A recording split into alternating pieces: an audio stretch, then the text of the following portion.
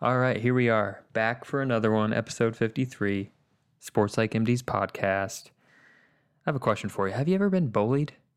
Or saw someone bully someone else? Or maybe you were a bully? Chances are you can answer yes to one of those questions, and that's what today's podcast is all about. It's all about bullying. You can kind of see this one as an extension of episode 10, Mental Health for Young Athletes. We're going to spend a lot of time talking about bullying, which happens in childhood, but it also happens in adulthood, and we'll touch on that as well. And surprisingly to some, we're actually going to put as much emphasis on how to help bullies as well as helping the victims, because both of them need our support. Both of them need, at times, social, emotional, and mental health treatments. So we're a podcast, we're a community, we're providers, Dr. Hose and I, and the inspiring and aspiring psychologist Ben is as well, individuals who are looking at trying to rehabilitate, help these individuals out in order to allow them to become better people instead of punishing someone and canceling them and locking them away. So we're going to put a lot of emphasis on that and how to exactly do that. And this was all kind of triggered by the recent news with the NHL draft and the Arizona Coyotes. And on a completely different note, we're going to start off this podcast talking about some major news in Major League Baseball. A glass ceiling was broken. So let's go ahead and get into it. Oh, wait, and don't forget to check out sportspsychmds.com. We got a bunch of resources up there. We're putting something new up there every week. Sign up for our newsletter if you'd like, but there's tons of stuff on there. So go check it out. Enjoy the episode. Thank you. Do you feel me? Do you feel me? Do you feel me? What's going on, everyone? Welcome back to episode 53 of Sports Like MDs. What's going on, y'all? We're here with Dr. Armin Hose, Dr. Tori Trogio, What's up? and Benjamin Vogel. How you guys doing? What's going on? So, last Friday, big news. Last Friday, the Miami Marlins hired Kim Ng as the general manager for the Miami Marlins. And why is this big news? Out of the 4 professional sports leagues, so that's MLB, NBA, NHL, NFL, Kim Ng is the first female and Asian American GM in all those 4 leagues. Hell yeah, dude. It's beautiful. It's a beautiful thing. So if you guys remember back to episode 36 of Sports Like MDs with the girl at the game, our guest, Gabrielle Starr, gave us a little insight into really the obstacles and challenges females are faced with in the sports industry. And just simply put, sports are not constructed in a way to make life easy for a female, whether it's as a player, coach, GM, reporter. There are a lot of hurdles and challenges. So it's very reassuring to see another female breaking barriers and setting and paving a smoother road for females in the future. Absolutely. Couldn't agree more. Absolutely. She's been in the game for over 30 years, so it's about time.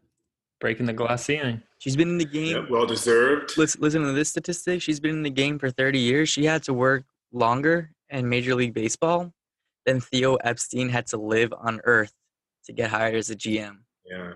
Ng started with the White Sox in 1990.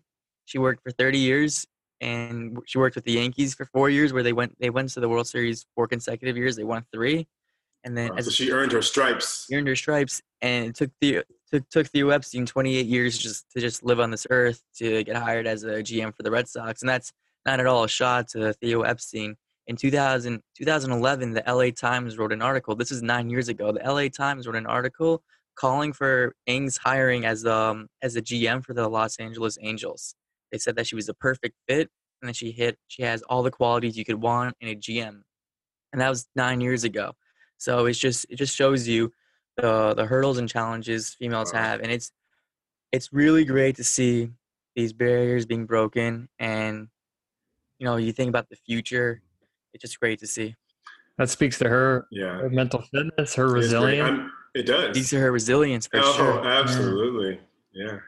I'm actually I'm happy for honestly the Miami Marlins organization. I think they made a great decision for their franchise, and I think that they're going to really benefit from this. I think the organization will see tremendous success. Anytime you you do something that is the best thing for the organization, you make the best choice, that usually works out well. So I'm excited to see what happens. I'm not a GM scout, but I imagine she probably had the best resume out there of anyone. And she had connections working with Don Mattingly in the past when she worked with the Dodgers, and then Derek Jeter, obviously legend of the Yankees, who is now the CEO, I think, of the Miami Marlins, and Mattingly is the bench coach or the manager. I think he's a manager. That's what they call it. Yeah. So go Marlins, man. Yeah, it's exciting, and the Marlins were definitely an underdog coming into the 2020 MLB season. They certainly shocked a lot of heads, myself included. I definitely wrote them off in the beginning of the season, and then they shocked everyone. They made the playoffs. They took the Cubs out. They took the Cubs out. They actually established a lot of resilience. We're talking resilience. They started the season. I remember they started the season and they missed like 10 or 12 days due to COVID. Like everyone got infected with COVID, and they missed like 2 weeks straight or something like that. And I remember, while that was coming out, COVID was just happening. We were all new to this. So then MLB released their schedule, and they packed like 30 games into 28 days or something ridiculous like that. Mm-hmm. And they had double headers after double headers. And then I remember, so you take that story and you fast forward to the beginning of the postseason, and I remember reading a story covering the Marlins, and Don Mattingly and the players were talking. They're like, we knew we needed resilience to get through the schedule, and we just kept that in the back of our minds, and that's what took us through the success of the season. So they definitely have the right mentality, and they have the right players. They have a lot of great young players, and let's see what Ing can do. We're going to get into this episode. It's primarily going to be about bullying. There's a lot of news going on about that, but I wanted to mention, specifically in baseball and being a GM, that's a difficult job, especially when you're working in a smaller market team like the Miami Marlins are, despite Miami being a huge city. They're not going to spend a whole lot of money, so she's going to have to get creative. I'm interested to see what kind of strategies that they use, and they're going to really have to rely on that player development, because it's not like New York or Boston or Chicago or LA where they can just pay the best players to come play with them. Yeah. For sure. Although Miami, that wasn't a shot at the Yankees. It was a little shot at the Yankees. No. I mean, Miami's not a bad place to live, though. Like you wouldn't have to pull my arm to get me to come to Miami, though. Mm-mm. I don't know. South Beach. I mean, up until Jeter took over the organization, it was kind of like this. It's kind of the stay away organization in MLB. It was kind of like the LA Clippers before Steve Ballmer took over. It was very evident. You're right. Very evident that the organization didn't care. They weren't making any progress. Work may be tough, but once you get to that beach, and once you see that white sand and people are different, you lay out in that beautiful Miami sun. And the beautiful tanned humans. Yeah, for sure. I just as an athlete, you spend half the season away from Miami. The one thing I'm surprised you didn't bring up is the no income taxes. That's money. That's key. That is money. That's huge. Bullying. That's what we're talking about today. Don't push me around, Tori. You've been bullying me ever since we started this podcast. Harmon, bullying is not a topic we should make fun of. And here's why. So you and your transitions. So with the 111th overall pick in the 2020 National Hockey League draft, the Arizona Coyotes selected Mitchell Miller. Following that draft pick, news reports flooded social media, television outlets, and everything. Apparently, Miller was a big bully in high school. Specifically, one student, Isaiah Meyer Crothers, who is a black, developmentally disabled student. Now, Myers, I'm not going to get too much into detail. If you're that interested, you can look up online, but this is not the place for that. Miller really took advantage of this kid and did some really horrendous things to him and really stunted his developmental growth as a child. And his mother, rightfully so, came out to the news reporters and said, I can't believe a professional team is encouraging this type of values and encouraging this type of personality. So after some thought, I don't know how long it took, after some thought, the Arizona Coyotes said, you know what, you're right, and they renounced his rights. So he's no longer affiliated with the Coyotes. Now, as we all know, bullying has some serious short and long-term consequences on a child's social and overall development. Do you want to jump into that right away? Because we're going to get into all that. I wanted to touch on this specific incident a little bit because I have some mixed feelings about this incident with the Coyotes. Obviously, what this draft pick did is horrible. Bullying is horrible. And we're going to get into all the reasons why bullying is horrible, not only for the victim, surprisingly, but also for the bully, because it perpetuates this very negative interaction, social interaction. It's interesting though that we live in a world where the Coyotes made the draft pick in the first, but then there was backlash and then they renounced the rights. So why did they draft this individual in the first place? And from what I've read is they had all the information there. So really at the end of the day, they renounced the rights basically because of pressure from maybe media and from society.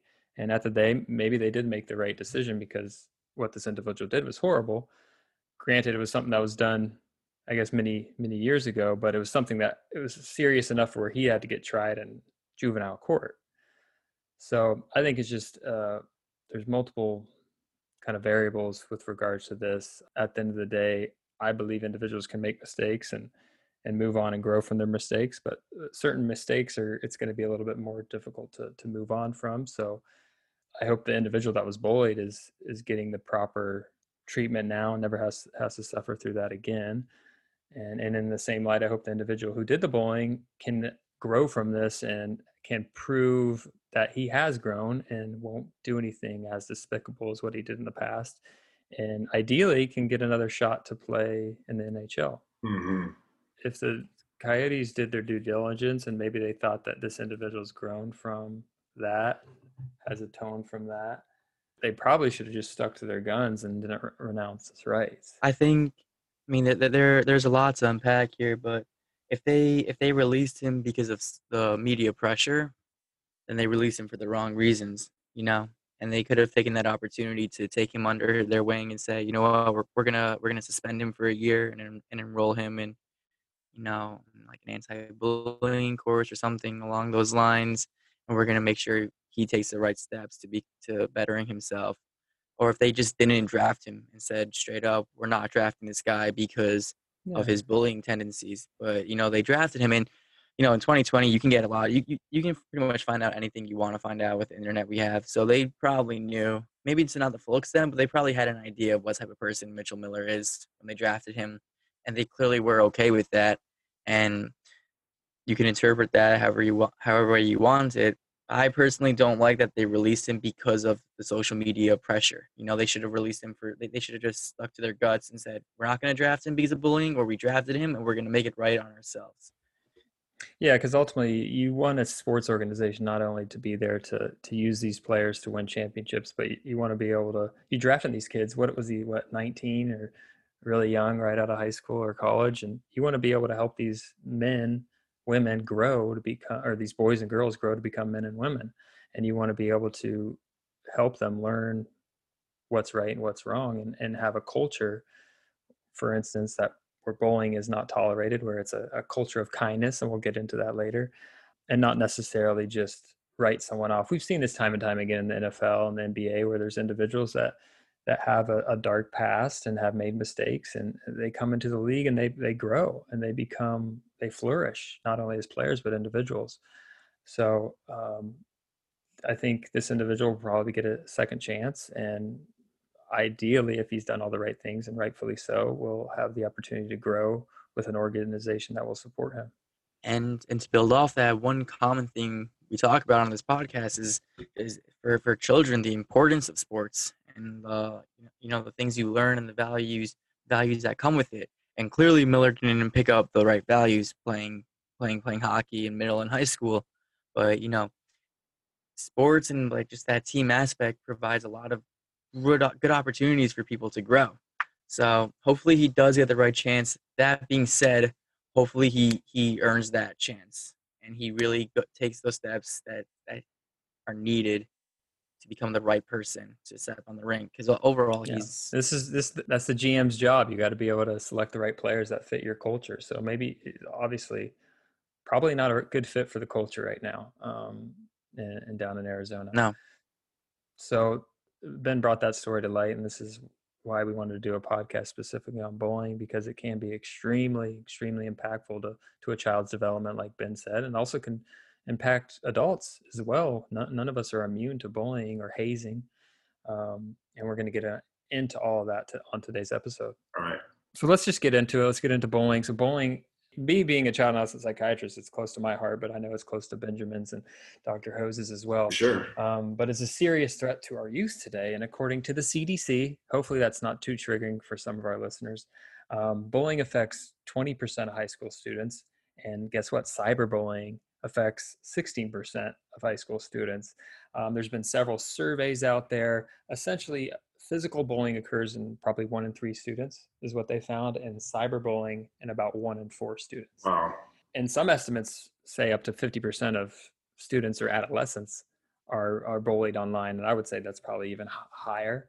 And it's definitely on the rise, and partially. Yeah, it's on the rise, on the man. rise Look at these partially. numbers. I mean, it's basically almost, I mean, they're almost neck and neck at this point. And it's crazy. I mean, let me just say that cyberbullying, for those of our listeners that aren't completely familiar with what that means, it's like, you can imagine that nowadays, with pretty much every kid having social media, right? Either Facebook, Instagram, Twitter, TikTok's a big one now, YouTube, these different, Snapchat. all of these platforms are platforms of communication. They have their own little networks, their own circles of friends, their own little communities online. And within these spaces are their real life friends, in addition to people that may not necessarily know or be geographically connected to. But the real life friends are often in these spaces. And so what they do in these spaces, what happens in these spaces, will follow them. And so what we've seen is that issues and confrontations that may start in real life will continue or persist online in virtual spaces, i.e. the cyber world, these cyber communities. And inside those communities, you can have like vicious verbal attacks and threats happening.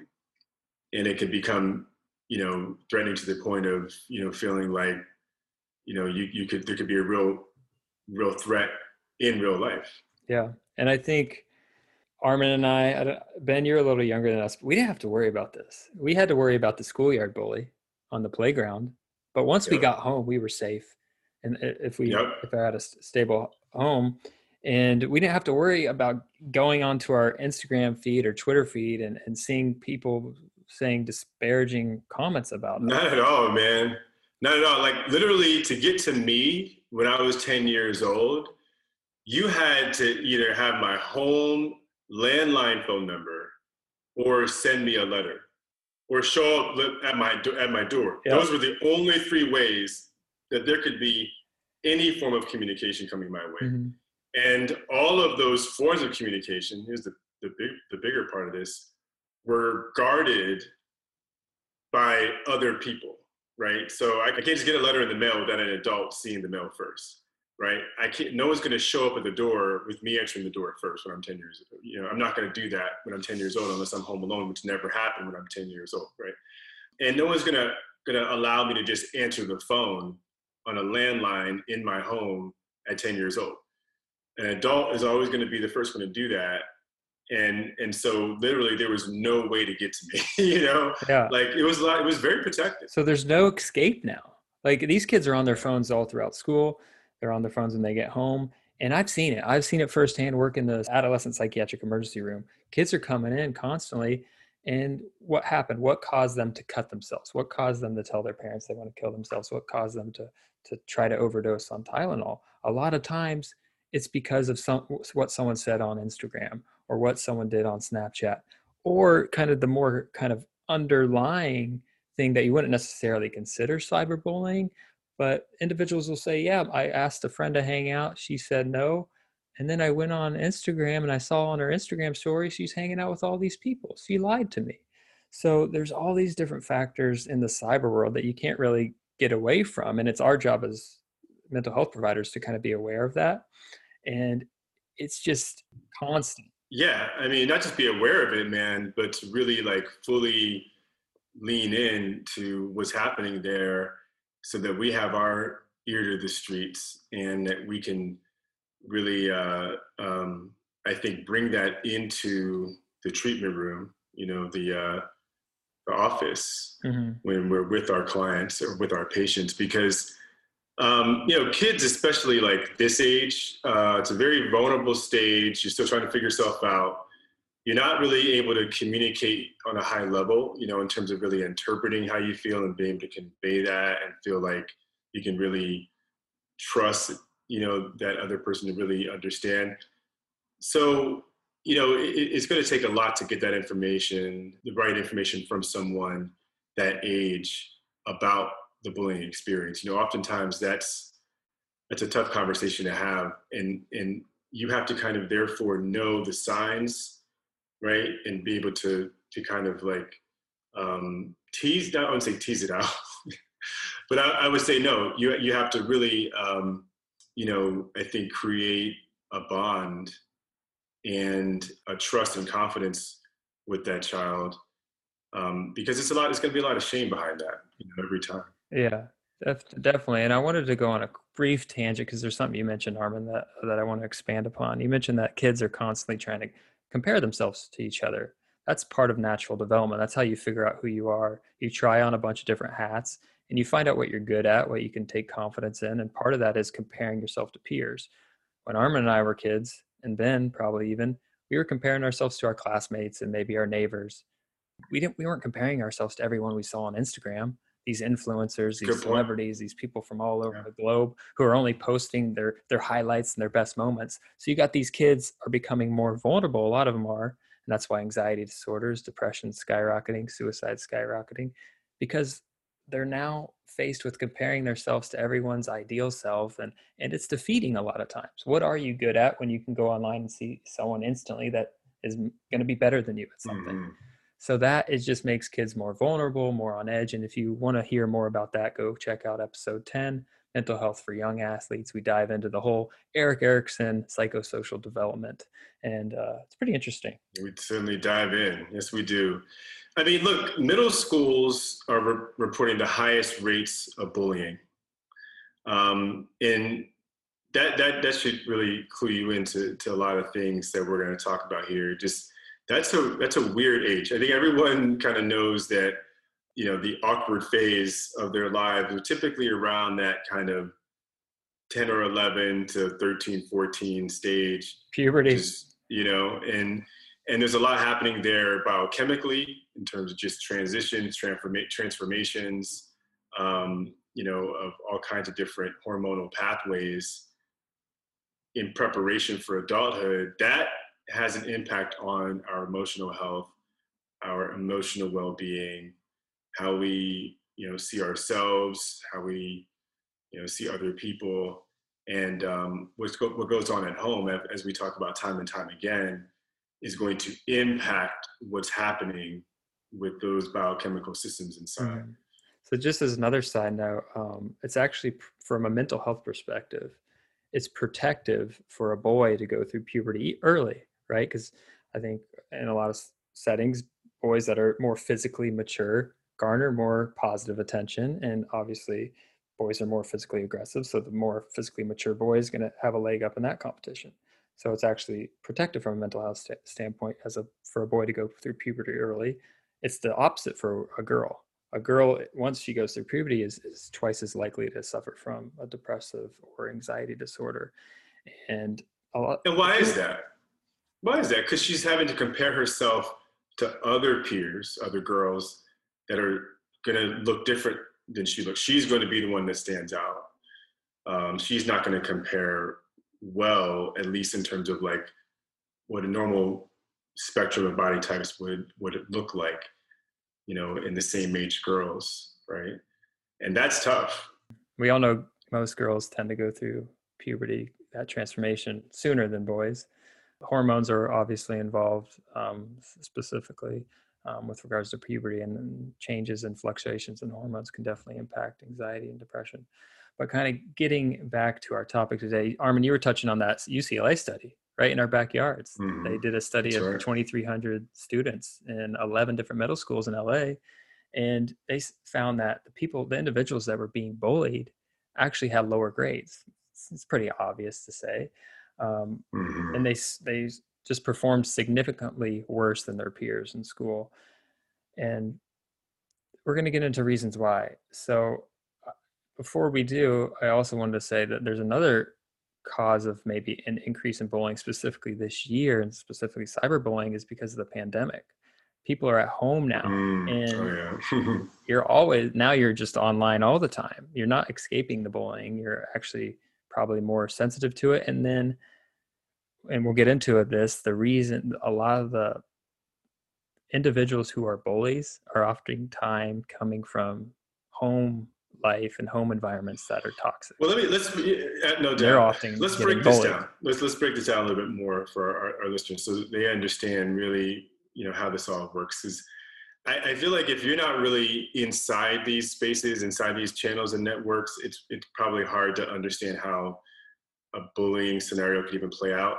I think the traditional kind of Gen Xer and above, they see, bullying really through this lens of like, I don't know, who's seen Back to the Future. Your lunch money. Back to the Future, there was the Biff character, that used to like, bully Michael J. Fox's character, kind of toss him around, slap him around.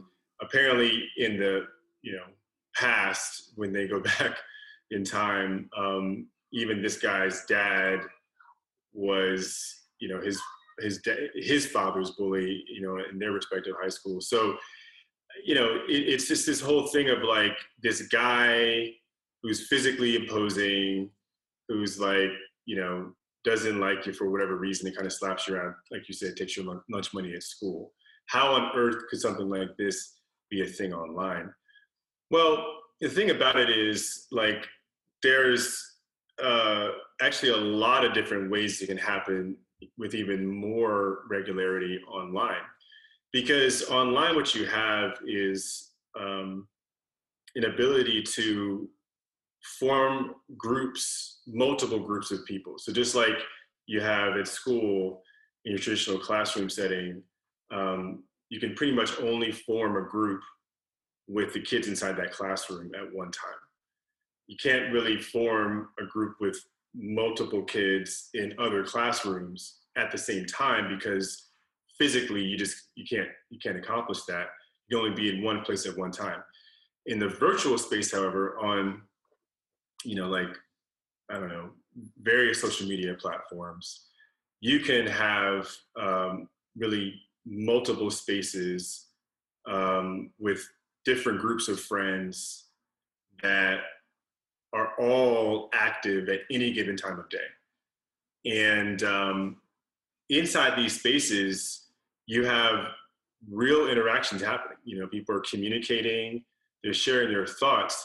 And then what happens there then becomes an extension of what's happening at school or wherever it is that these people interact in real life, right? It's a direct transition. And then what's happening in real life goes back into, so it's like you're dialed into these people 24/7, and so again, whatever's happening in the real world follows you literally right through the door when you walk into your home at night. And just think how social media is set up. There's like buttons. There's different emojis you can add. You can comment directly on posts. It's that instant feedback. So there is the reinforcers in there to communicate, not necessarily always communicate in a hopeful, kind way. Withholding likes has often been described as cyberbullying at times.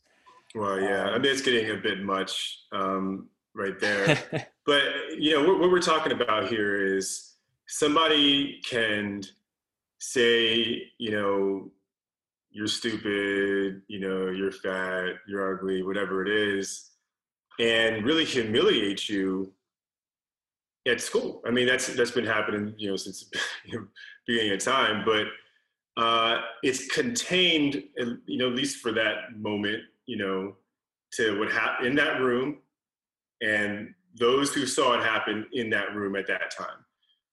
Obviously, there's, the notion that people could kind of talk about it afterwards, but still and yet, if you weren't there, you didn't see it, it's never gonna, be the same impact, right? But what happens once it gets online, it can just go, what they say, viral, right? That term. Yeah, literally. Everybody can find out at the school instantaneously. I mean, that's basically what it comes down to.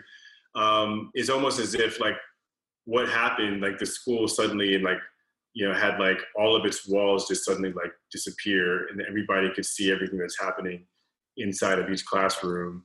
And then all of a sudden somebody with a bullhorn just like, talking about your mama, and everybody just stops and laughs. It's happening like that online. Yeah. And when we're talking about some negative emotions that are kind of really eat you up inside, I think for a kid and for anyone, and you guys can tell me if you agree with me, the feelings of embarrassment and shame, nothing really kind of eats at you more than that sometimes. And that's what Armin's talking about there. And that's why bullying can be so devastating, is because when you do it in front of a crowd, whether at school or online now in front of everyone, that increases that feeling, those feelings of embarrassment and shame. And those are extremely difficult feelings to handle, even if you know that you are feeling embarrassed or ashamed. But a lot of these kids, these individuals, these high schoolers, these middle schoolers, they aren't even able to identify that feeling yet. It took me many years to be able to identify that, oh, I feel shame right now, or I feel embarrassed.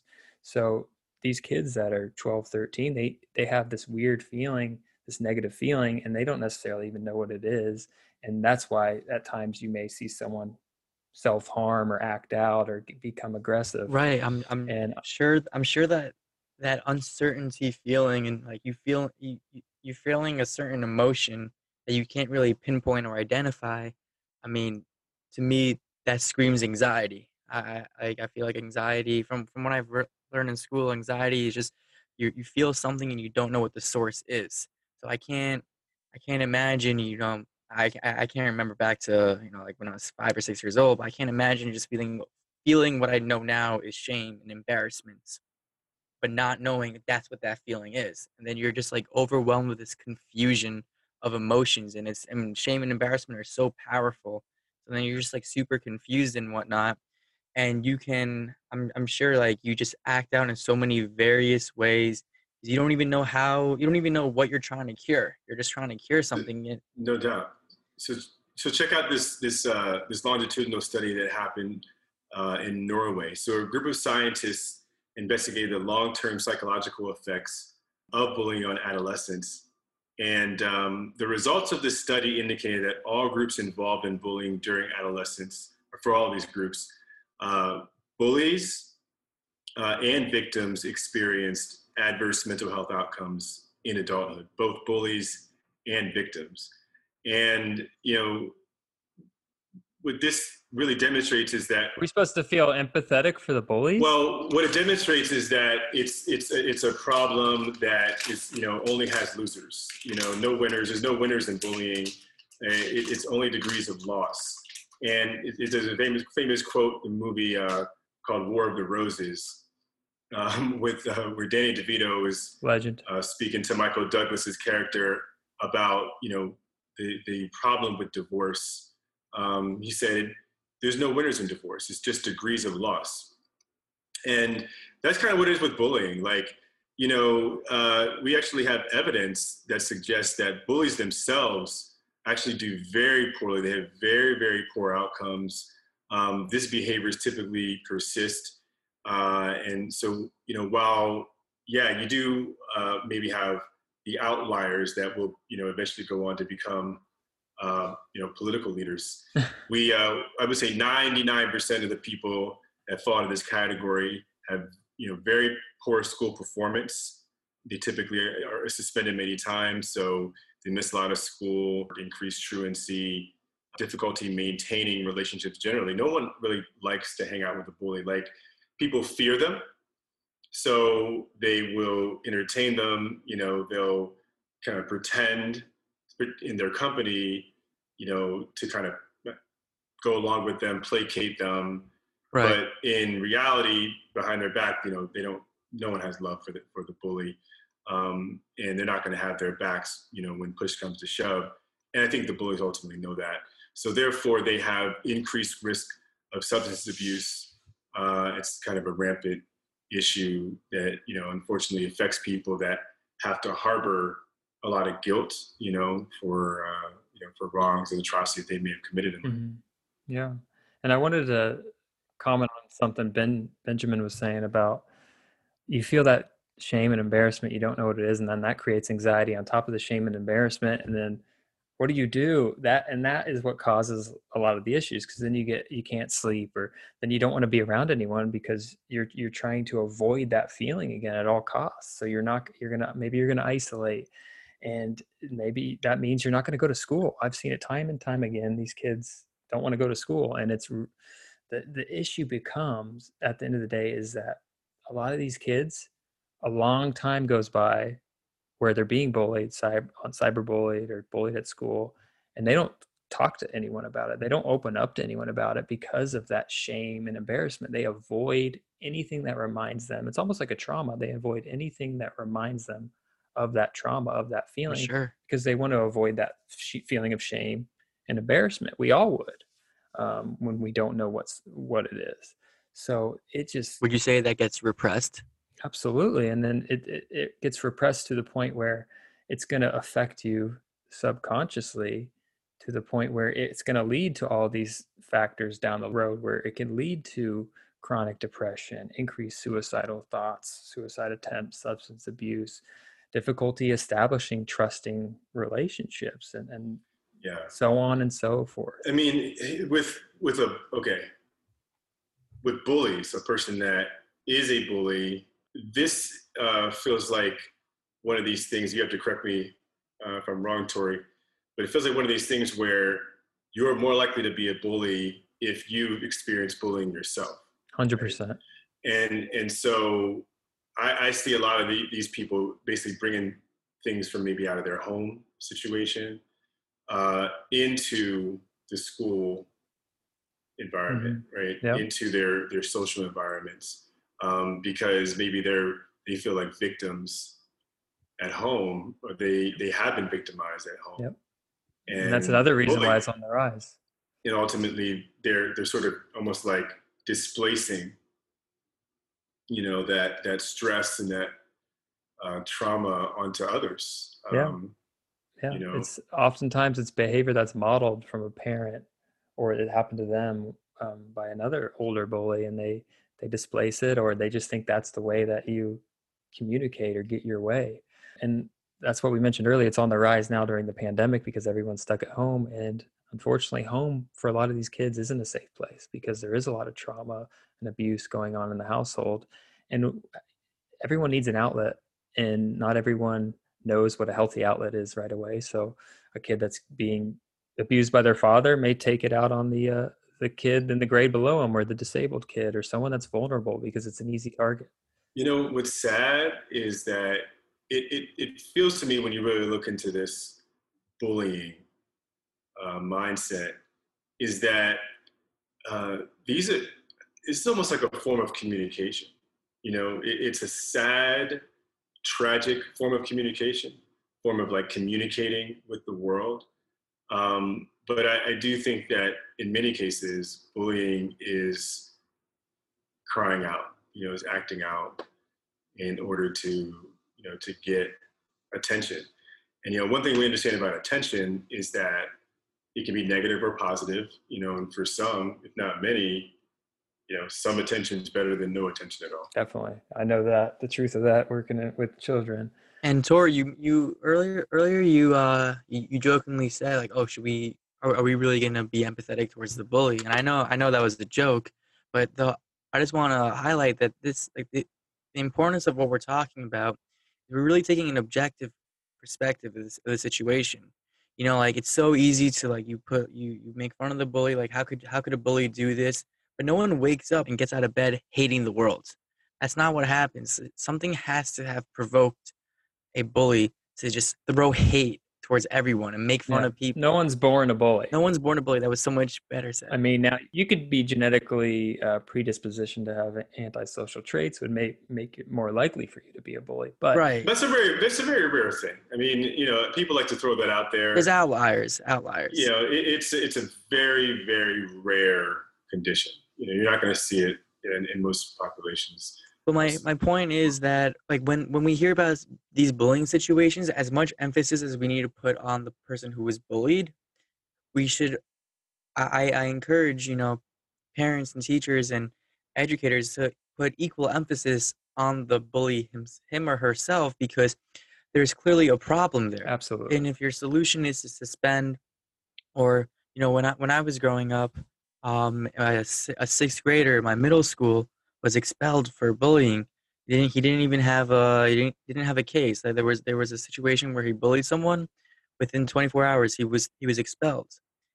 And I mean, I don't think that's a constructive approach to a bully. Like there are problems that we are talking about, and we'll continue talking about them. But you need to place equal emphasis on understanding why this bully is behaving the way he or she is, and what can you do to help this person. Which is where healthcare providers step in. You know, I mean, we had to be a part of the process, the assessment, the analysis, and the treatment plan, because you have to look at bullying as more than just a behavior. Mm-hmm. So at one time, they, as in whatever they is, you know, the society, you know, at large, I guess, used to look at substance abuse and dependency as a behavior, you know, a maladaptive behavior. And so it was therefore heavily criminalized. What we've been able to do with the healthcare, the medical community in particular, the leadership of the medical community, is bring the healthcare system to a place where we recognize, and therefore the social and political spectrums recognize, substance abuse and dependence as a health condition, a medical illness even. And therefore we've changed and reshaped the narrative around that type of problem. We've seen with this current opioid crisis how it's been much more of a public health addressed issue rather than a law enforcement addressed issue, contrary to, you know, for example, the crack epidemic of the 80s. And so with, you know, bringing, I think, bullying to light, not just as an issue that needs attention, but also an issue that needs the attention of the healthcare system and community, and even medical providers, I think it can reshape the narrative around that as well. Yeah, I couldn't agree more with both of you guys. We need to put as much emphasis on helping the victim of bullying in addition to helping the bully, because they're both suffering, like you said. And the studies are out there. Most bullies were bullied before. Some bullies come from unsafe home environments. Some have suffered trauma. A lot of them lack emotional skills, have deficits in their ability to empathize. There's a lot of individuals nowadays that lack that ability. But this is something that, like you said, Ben, punishing them, suspending them, kicking them out of school, that's not going to solve the issue. That's not going to solve the problem. Yes, it's going to maybe it's going to be safer for the victim because the bully's no longer there. You'll take away the problem. Exactly. But that environment that created the bully is still there. So who's to say it's not going to happen again with another individual?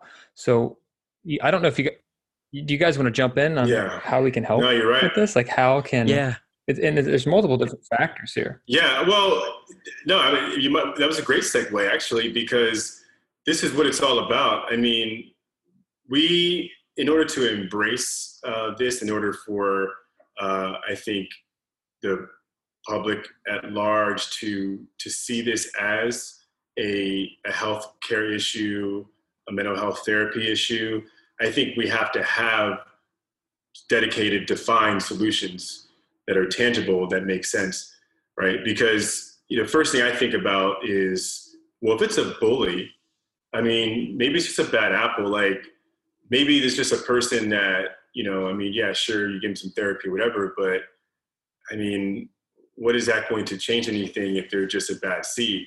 So the first thing I want to say to that is, let that be the exception to the rule in your mind. I would say that another way to look at this is imagine a child of poverty who is being either assaulted at home or being abused at home sexually and or physically. We've had podcasts in the past, we've talked about this issue. It's a very real issue. And what if they are suffering from a major depressive disorder, right? So one of the features of major depressive disorder is extreme irritability, mood swings. Especially in kids and adolescents. You can have personality changes, absolutely personality changes that are going to be associated with that. And these are chronic issues. So it's not like 1 month is a good month, the next month is a bad month. I mean, we're talking about just suffering. Yeah. Kids act out a lot more when they suffer from anxiety and depression than adults do. Yeah, they act out.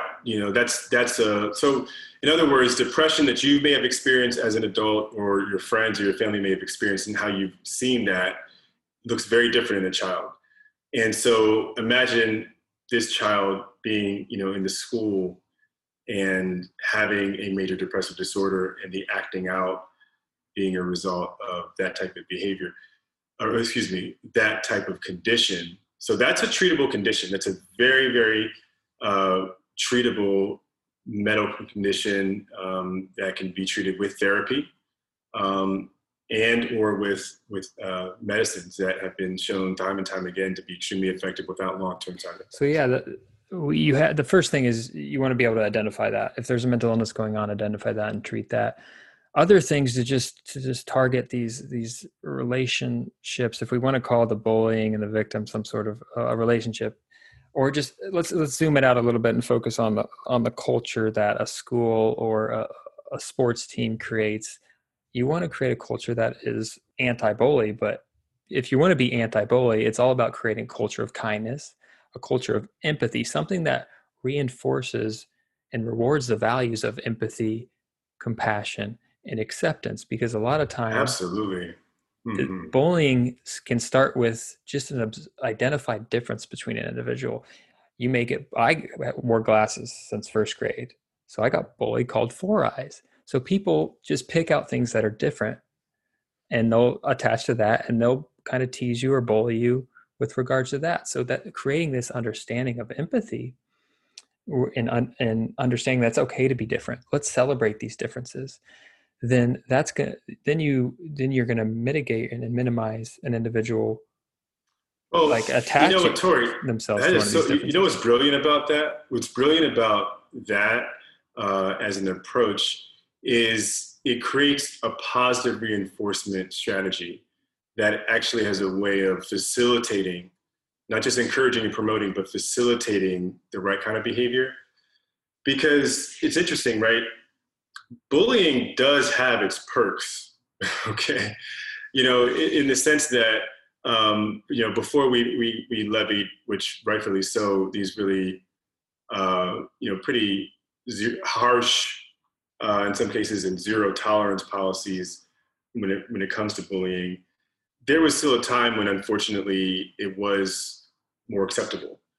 And when that happened, you're talking about situations where a person could, have a space where it'd be them and, a bunch of other kids, no supervision, no adult supervision, the teachers wherever, and maybe outside on the playground, in recess, in the lunchroom, right? There's not much supervision going on there, and just completely humiliate someone. And this was something that, everyone saw. Unless there was, a person, kind of like right there supervising the situation, that's something that's going to really stick in the mind of, the victim in that case. And, that's something that if they're brave enough to tell someone, and seek support on, they might end up, being able to get some, relief from that. But ultimately, that could be a real trauma, that could stay with that person. I wanted to just touch on something going back to what I was saying earlier, but I actually have a good example of when when a teacher of mine actually created one of these empathetic understanding environments, and it actually helped me personally. I remember specifically when I got glasses in first grade, the teacher, Mrs. Bowling, shout out to her, legend. She had me go up in front of class and tell everybody, hey, I got glasses, check them out. And you know me, performance anxiety, I was super anxious. But then she complimented me on my glasses in front of everyone. So she set the tone right then and there. She's like, hey, now he has glasses. I'm going to compliment him. I'm going to show him that even though he's the, because that's a young kid, first grade, not a lot of people have glasses. So she wants to introduce this as something that's normal and I love that. actually is cool. So she actually set the tone. Now, I don't actually remember getting bullied for that. I remember that specifically because I had performance anxiety, but I don't remember getting bullied for having glasses when I was in first grade. So that is a specific example of it's got to start from the top. Coaches, teachers, presidents, you got to foster an empathetic and understanding environment. Yeah, no, you're right. You're right. Absolutely. You have to foster the positive because, there's the other situation where, a kid gets, gratified for, making fun of someone, the whole class laughs. I mean, that's going to really be kind of motivating, particularly for someone that's not used to getting attention in a positive way otherwise, right?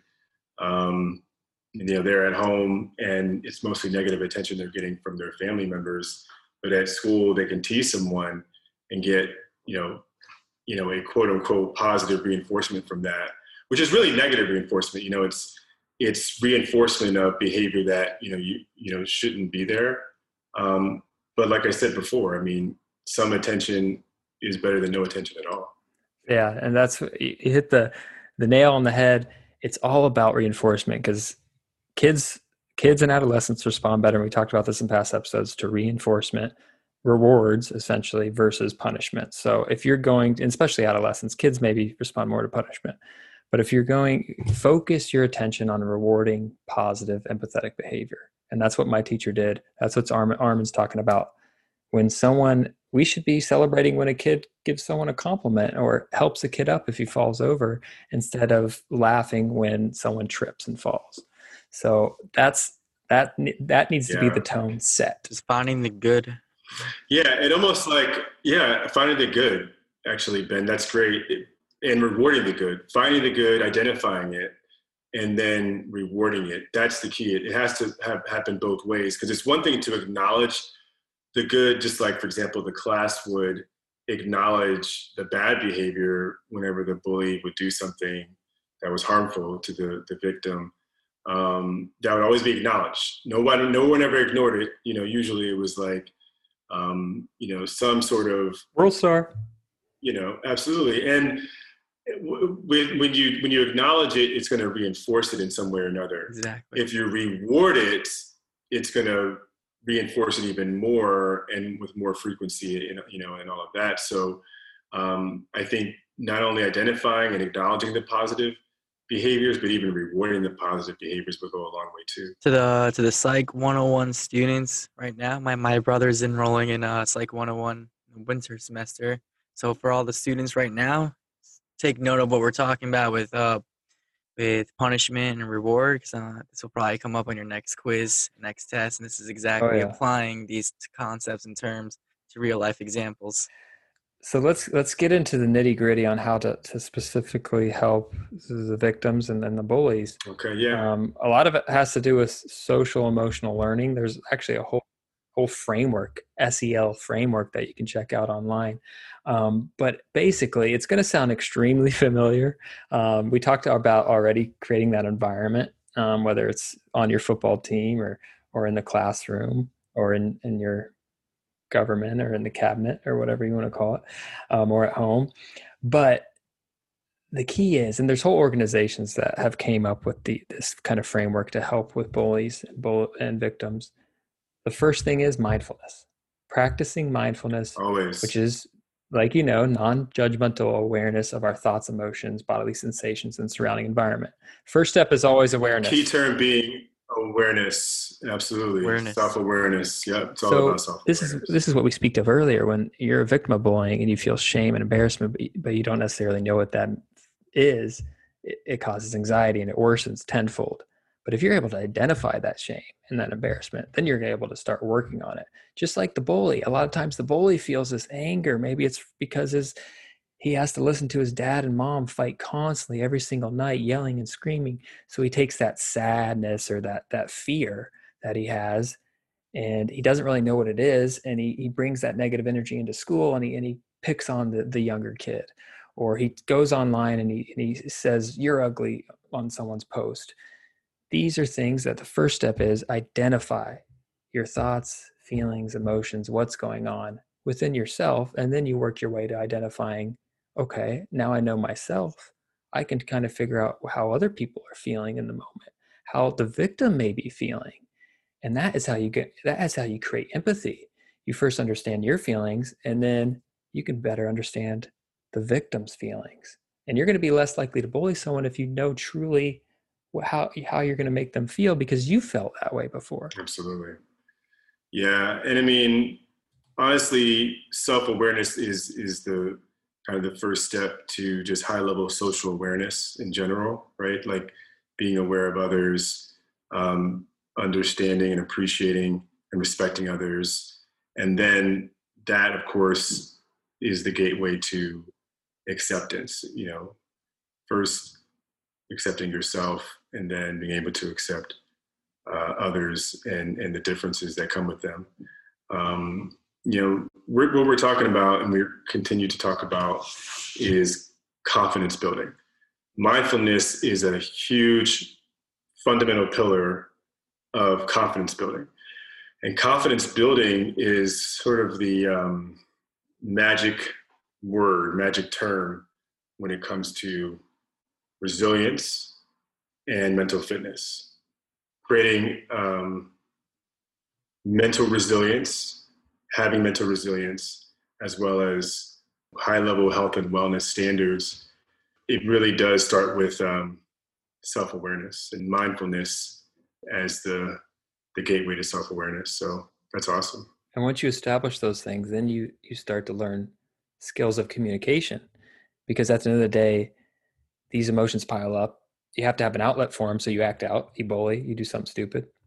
But if you're able to identify those emotions, and then identify communication skills to communicate your thoughts and emotions to other individuals, then you're going to have the ability to not only garner empathy for yourself and garner understanding for yourself, but you're also going to be able to connect with other individuals better, and that's positively reinforcing. Communication, or comms, rules everything around me. Cream, get the money, dollar bill, y'all. Communication is the key to confidence. And CRAM is a little mnemonic device that we like to use for confidence building through mental fitness. And for us, it all starts with communication. That's the C in cream. Comms. Yeah. Just imagine, like, if I'm thinking back when I was like 14, 15, and if I had the ability to first identify my emotions, but then ability to communicate them to other people, I could have been killing it. You could take on leadership roles. You learn problem solving skills. Like, you can just take things to the next level when you have that awareness, you have those communication abilities, and you have that confidence. And honestly, that in of itself, that confidence is an antidote to bullying. It's an antidote to bullying in all facets. Because if you can communicate in person, you can communicate online. I mean, you just know how to express yourself generally, whether it's written, verbal, whatever format. Mm-hmm. And it's really about being able to say what you need to say in a way that really expresses your needs in a way that isn't disrespectful or discourteous of others' needs, but you're mindfully approaching situations. You're being able to articulate how you feel and what you need in an empathic way. Yeah. Right. That's what it's about. You're able to resolve that negative emotion appropriately without hurting anyone else. Yeah. Simple as that. Definitely. So the antidote for cyberbullying is a little differently. I wanted to specifically, it's the same at the end of the day. These skills are going to help. But cyberbullying, I think, is a little bit more difficult because, like I said, It is. you need to Yeah. foster a culture of understanding and empathy. And unfortunately, on like the heads of Zuckerbergs and I don't even know the names of the other guys that control these Instagrams and Facebooks and Twitters.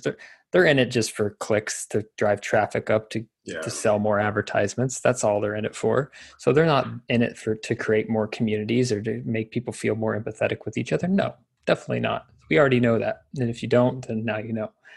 So the antidote for cyberbullying is going to be a lot more difficult, I think, because we on Instagram and different places, we have these fake idols, we have these celebrities, we have the Kardashians out there, the influencers, and they're reinforcing these unrealistic fake beauty standards, going back to talking about teenage girls and even teenage boys. You comparing yourself to everyone, then you see people on there with modifications, plastic surgeries of their face, and they're saying, no, this is all natural. Like, that is creating a toxic online environment. And as silly as that sounds, that is going to prevent individuals from gaining this confidence that we're talking about. And it's going to lead to more bullying because it's going to lead to more negative emotions. So cyberbullying is tough. It is a tougher issue, and it does, you're right. And part of it's because it's kind of what we're talking about. Like, a big part of communication is self-expression, but self-expression is more than just words. It's, your tone of voice, it's your facial expression, what we call the affect, which expresses how you feel, and it's being able to look someone in the eyes, the mirror neurons. When you can have a conversation and really express how you feel through, your physical expression, you can have a much deeper and more meaningful conversation that way. Yeah. It's a lot easier to be a bully online that's behind your keyboard or your phone. Yeah, it is. And Tori, back to your point, it's a real shame about what you said, 'cause it's so true about how people, especially kids, compare themselves to their role models and all these like Instagram influencers and whatnot, because it just makes you realize, or makes you think, imagine if everyone was using social media for the good and trying to show people like kids my age, like, look what you could be doing to better yourselves. Look at like these like mindfulness activities, or look at how you can start saving money or start getting jobs. But it's just, it's interesting from like a sociology standpoint, but it's ultimately really sad that we just live up to our standards and we ultimately fail because we're trying to compare ourselves to unrealistic and superficial standards. So here's where we go. We need to go this way. We need to have a standard that schools and athletic programs universally abide by, that sets a policy, a universal, essentially social policy on bullying that starts with having a zero tolerance policy, clear and simple language. Teachers, coaches, administrators, obviously students and parents alike can all understand and interpret the policy, and it's something that can be ushered in quickly. I think that the consequences for violations of the policy should be clearly included in this this ledger, and I think we already talked about what the consequences are. The consequences are you're going to have to go through some social emotional learning. Yeah. And you might have to specifically work on the relationship with the person that you've been bullied. Maybe you do that. I agree. Maybe you get them all together. Maybe it's you don't necessarily single the whole person out, but you take the whole team. Yeah. Yes. And yes, definitely. You work through it as a team. Yes, absolutely. And you try to recreate that culture of kindness, that culture of empathy and understanding.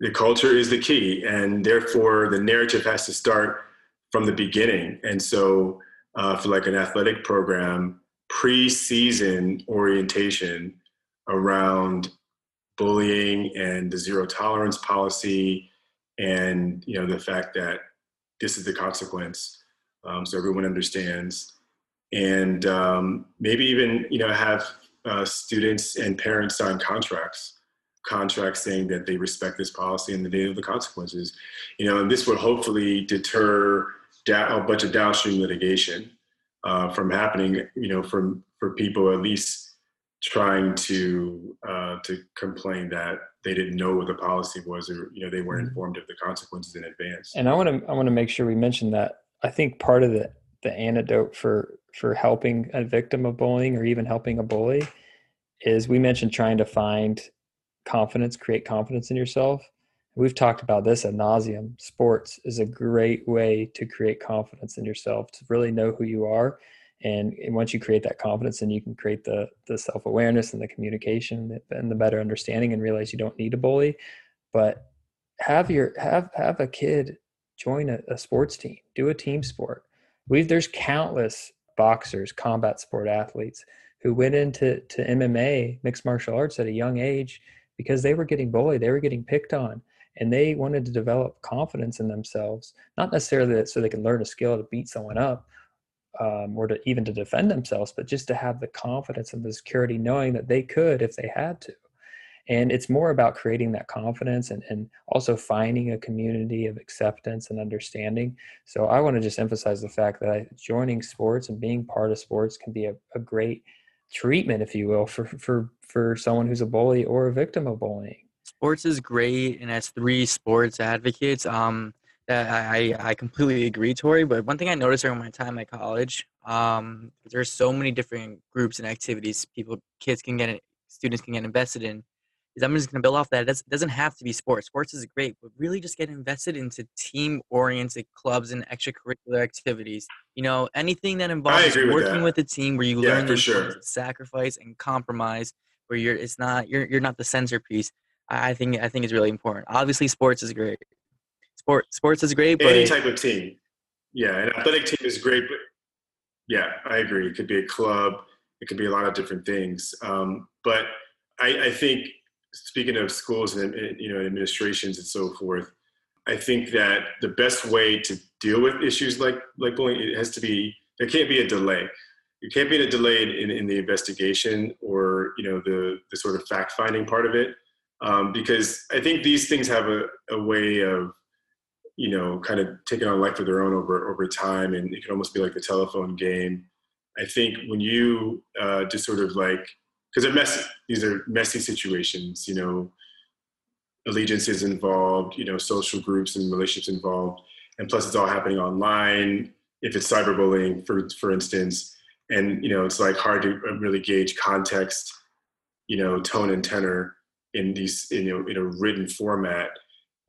So I think, you just want to really get to the bottom of it very quickly, identify it, and then take swift action, because the thing is that this is a situation that really has such devastating long-term implications. Many things that I think we can't even really fully appreciate or account for, like any sort of trauma would, like PTSD type of condition, that we really would all be in a much better place if we take the necessary steps to try to just really eliminate it, from how our social discourse and, how we conduct ourselves with one another. I think now that you're saying that, I think there's a lot of parallels to bullying and the Me Too movement. I think that's something where women in the workplace were getting sexually harassed for years and years, and it was kind of like turn the other cheek. Out here in Hollywood, we had the Weinstein individual who, for years, that was his thing. And that's the thing. I think that's exactly why this happens, though, Tori. It happens because when you have this social discourse and these different social groups and the social hierarchies and orders that happen within these spaces, you can lose sight of kind of just right and wrong, and what in many respects should just be black and white, because there are, it's like racism, any sort of, sexual harassment, assault, or discrimination, bullying, we're going to throw in there. It's something that you really can allow to just kind of persist because you ignore it as being just part of a social order. But that's the absolute wrong way to have it. And therefore, that's why you have to have a zero tolerance policy and very clearly define boundaries in terms of what's appropriate and not appropriate behavior with consequences, you know? Yeah, I think a lot of individuals just think about that specific action where an individual may inappropriately touch a female coworker's lower back or behind, and they think, okay, that's disturbing, but it's a one-time incident. And on the grand scheme of things, maybe it's not that big of a deal. I don't think individuals necessarily are aware of the kind of emotional consequences that can occur with something like that. So I think just being able to understand that any of these situations that involve bullying or some sort of harassment, with or without a power dynamic, there can be ongoing consequences other than just what happened in that moment. And we don't necessarily need to cancel someone or throw someone away, although Weinstein, get him out, good riddance. Yeah. But we need to really look at these situations and really get at the point of how did the situation impact this person? How did it impact, how is it still impacting this individual? And we can't just turn the other cheek. We have to investigate. I think the point is here, we have to continue to investigate and look into things. We can't just brush things off or turn the other cheek if an allegation happens or something goes on. We have to investigate. And I think that, the great thing too about having a process, an established process for how to deal with this, a reliable process that takes swift action is, I think this is the type of way to get people fully behind a cause, right? When you have a consensus, a standard that everybody could just agree to, that's when I think you can really get people to get behind it. And when everyone is behind something, or most people, that's kind of how democracy works. It's a beautiful thing about, democracy is when most people in the room feel a certain way and aren't just sort of tolerating it, or kind of, as you said, turning a blind eye, but instead they have a policy that empowers them to now speak out, right? And speak up, stand out to speak up to stand out, the whole nine. Like, that's when you really have something. And when the majority, the plurality says, no, we're not accepting that. Just like with many isms, that behavior quickly, gets kind of filtered out of society. Absolutely. I think it's, as we kind of close in on this topic or close out on this topic, I want to make sure to say that these victims of bullying, of harassment, you can move on past that and you could essentially accomplish anything you want to accomplish. And we have a lot of examples of athletes who were bullied when they were kids. We have a lot of examples of high level elite Hall of Fame GOAT athletes that were bullied. Drew Brees was bullied as a kid because of the birthmark on his cheek. He said constantly that kids were purposely hurtful to him. And this is the guy that's going mano-a-mano with Tom Brady for the all-time leader in touchdown passes. I think Brady just took the lead and then Brees cracked his ribs. So Brady's now going to have a little bit of a leg up. But Chris Bosh talks about how he was bullied for being tall and skinny and for speaking proper English when he was a kid. We know him. He's a two-time NBA champion, probably a Hall of Famer. I don't know if he already got into the Hall of Fame. Ronda Rousey, and that's legendary UFC. She broke the glass ceiling for women in the UFC. She was bullied as a kid about her weight. John Cena was bullied. Tiger Woods said he was bullied about his stutter. Michael Phelps was bullied because of his odd appearance. That same odd appearance that made him probably the greatest athlete of all time, if you're just looking at gold medals. Wayne Gretzky, George St. Pierre. I can go on and on and on about these individuals that were bullied and harassed when they were younger.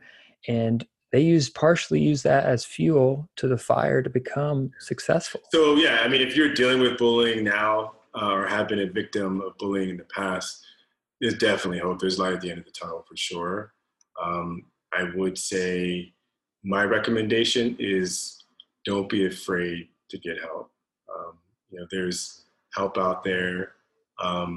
either phone call, just a phone call away, a text message away, for some websites out there. And, of course, if you need to and want to see someone in the office or online through like a virtual, type of video conference, then, you have all those options to you. You have all those options available to you nowadays.